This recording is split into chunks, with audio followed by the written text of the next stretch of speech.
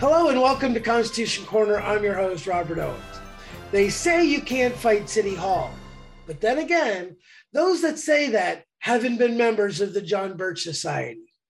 Hal Shurtleff was a longtime field officer for the John Birch Society, and since leaving the JBS staff, he has been a dedicated political activist and the director of Camp Constitution. After seeing the city of Boston fly a number of flags at City Hall to commemorate a host of various leftist ideas, Mr. Shurtleff got the idea to fly the Christian flag at City Hall on September 17, 2017, in remembrance of Constitution Day. Mr. Shurtleff filled out the necessary forms and provided the flags, and then was turned down. The city had approved 284 consecutive applications to fly flags, usually those of other nations, before it rejected Shurtleff's application because it was a Christian flag. The city said he could fly a different banner, but Shurtleff refused, and lower courts upheld the city's decision. A unanimous Supreme Court ruled that Boston violated the free speech rights of Mr. Shurtleff when it refused his request to fly a Christian flag on a flagpole outside City Hall. Justice Stephen Breyer wrote for the court that the city discriminated against Mr. Shurtleff because of his religious viewpoint, even though it had routinely approved applications for the use of one of the three flagpoles outside City Hall. In rendering its decision, the Supreme Court considered two questions. First, the court had to determine whether Boston's flag-raising program constituted government speech. Second, the court had to determine whether Boston's refusal to allow Camp Constitution to raise its flag amounted to impermissible viewpoint discrimination. To determine whether the flag-raising program constituted government speech, the court applied the three-factor test set forth in Pleasant Grove City versus Sumim, which considered the history of the use of the medium by the government, how closely the public identified the medium with the government, and the degree of control the government maintained over the message conveyed. While the court felt that the first two factors were close calls, or possibly even favored Boston, the final factor was determinative in this specific case. According to the court, Boston simply did not actively control the flag raisings and shape the messages the flag sent.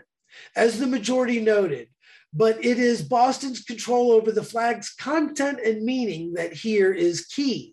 That type of control would indicate that Boston meant to convey the flag's messages. To support this finding, the court noted that Boston previously permitted many different types of flags in accordance with its flag-raising policy, some of which had nothing to do with Boston whatsoever. The court also made additional findings that reflected how little control Boston had over the flags and/or their messages.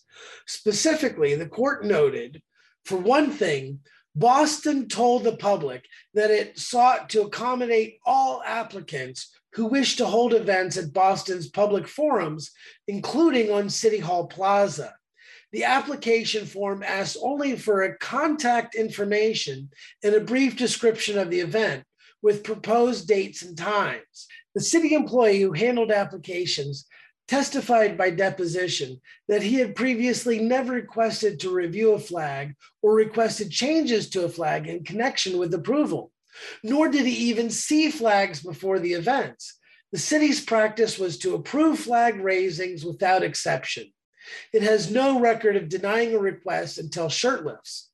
Boston acknowledges that it hadn't spent a lot of time really thinking about its flag raising practices until this case.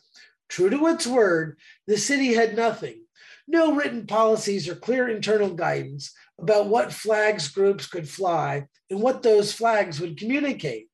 In accordance with these findings, the court determined that Boston's flag-raising program did not constitute government speech. As a result, and in response to the second question for the court's determination, Boston could not exclude speech based on religious viewpoint, as doing so would constitute impermissible viewpoint discrimination.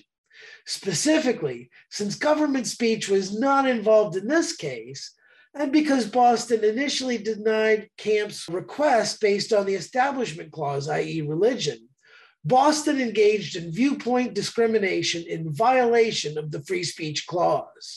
What Mr. Shurtleff knows, and what all citizens must be reminded of, is this: we are in a cultural war and we must fight. The progressive left expects us to back down. That is what a bully always expects. But we must rise up and fight. Don't just know your Constitution, live it. This has been Liberty News Hour.